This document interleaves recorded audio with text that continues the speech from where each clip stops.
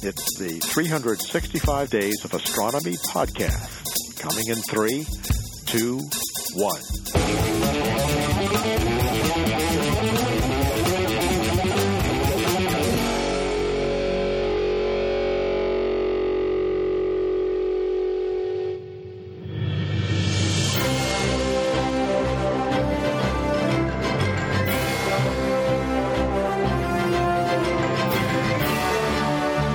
This is the Daily Space for today, Friday, June 26th, 2020. I'm your host, Dr. Pamela Gay, and I am here to put science in your brain. Over the years, I've read a lot of papers and press releases. And at a certain point, I honestly started to think nothing could surprise me anymore. Today, the universe proved me wrong by presenting something glorious that I never could have imagined. The Hubble Space Telescope has imaged the changing shadow of a planetary disk on background dust and gas. And like a shadow puppet of a bat, it appears to flap dark wings. Astronomers studying the young star HBC 672 made this discovery entirely by accident. It had previously been known that the star has what has been nicknamed a bat shadow behind it on the Serpens Nebula. This shadow is cast by the star's planetary disk, which blocks a band of light. That flapping? That is the eddy of a planet moving around the star in that disk. This amazing change in light and shadow was seen serendipitously in data that was taken over 404 days. The team had requested images of this region in a variety of filters, and because of how Hubble schedules time, these images were acquired over 13 months. And it was in creating the final image by combining all that data that this motion was suddenly revealed. This data wasn't designed to study this phenomena, so our understanding of the system is still, well, shadowed. As best it can be measured, this newly discovered baby world is orbiting no faster than every 180 days and is about the same distance from its star as the Earth is from the Sun. This discovery carries on a recent theme that worlds form fast.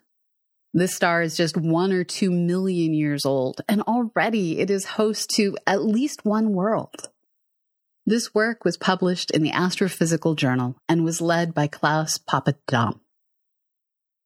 If any one thing defines astronomy in the first half of 2020, it's our progress in observing planets and planetary forming disks.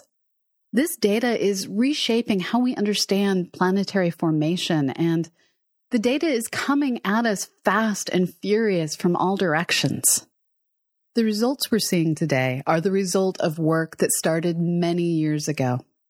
The pace of science can be slow, with each new investigation requiring time to apply for funding, time to build the instruments, time to acquire the data, and time to do the needed analysis.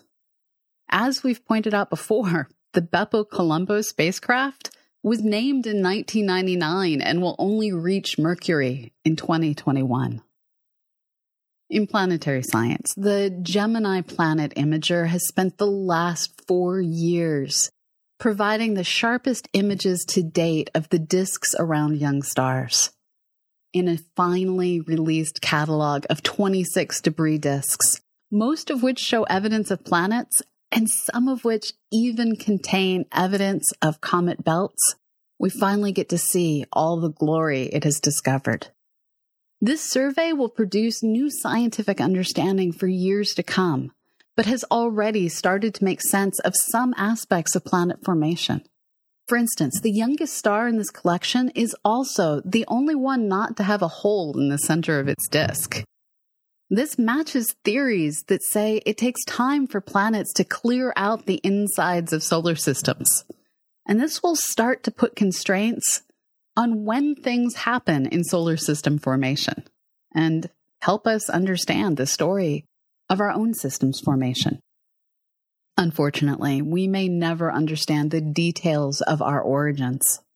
This is expressed by study's second author, Paul Kallis, who said, if you dial back the clock for our own solar system by 4.5 billion years, which one of these disks were we?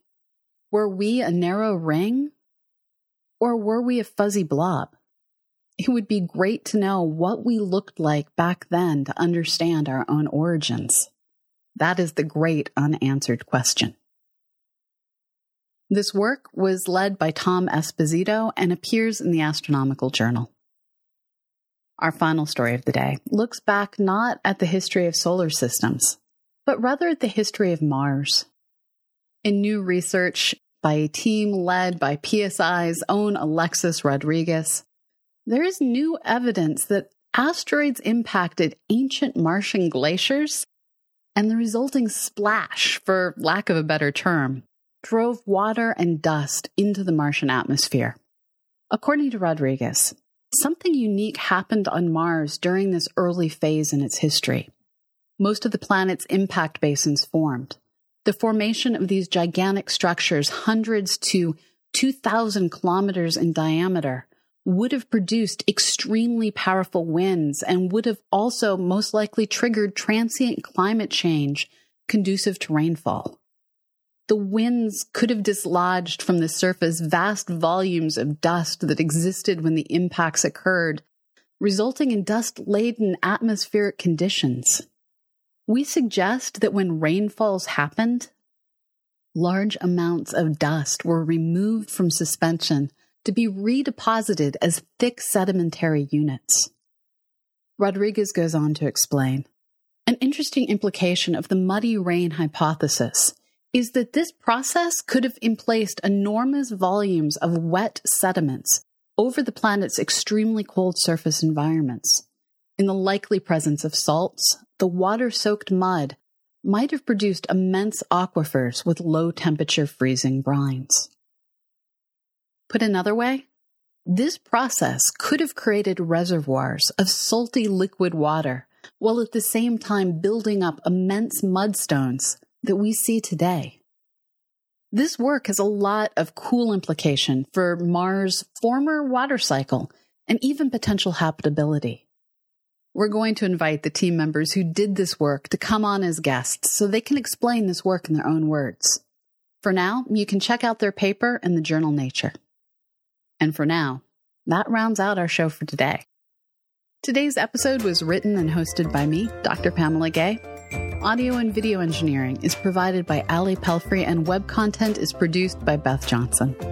You can get a complete transcript, show notes, and see images related to each of our stories at our website, dailyspace.org. The Daily Space is a product of the Planetary Science Institute, a 501c3 nonprofit dedicated to exploring our solar system and beyond. We are here thanks to the generous contributions of people like you. The best way you can support us is through patreon.com/CosmoQuestX. Like us? Please review us. Your reviews, wherever you listen to podcasts, will make it easier for others to find this show. Please help us grow our community. You never know whose life you can improve with a daily dose of science. You are listening to the 365 Days of Astronomy podcast.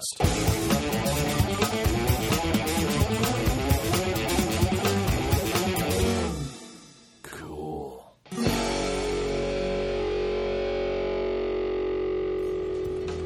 The 365 Days of Astronomy podcast is produced by the Planetary Science Institute.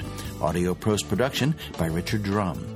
Bandwidth donated by Libsyn.com and Wizard Media. You may reproduce and distribute this audio for non-commercial purposes. This show is made possible thanks to the generous donations of people like you. Please consider supporting our show on patreon.com/365 Days of Astronomy and get access to bonus content. After 10 years, the 365 Days of Astronomy podcast is entering its second decade of sharing important milestones in space exploration and astronomy discoveries. Join us and share your story. Until tomorrow, goodbye.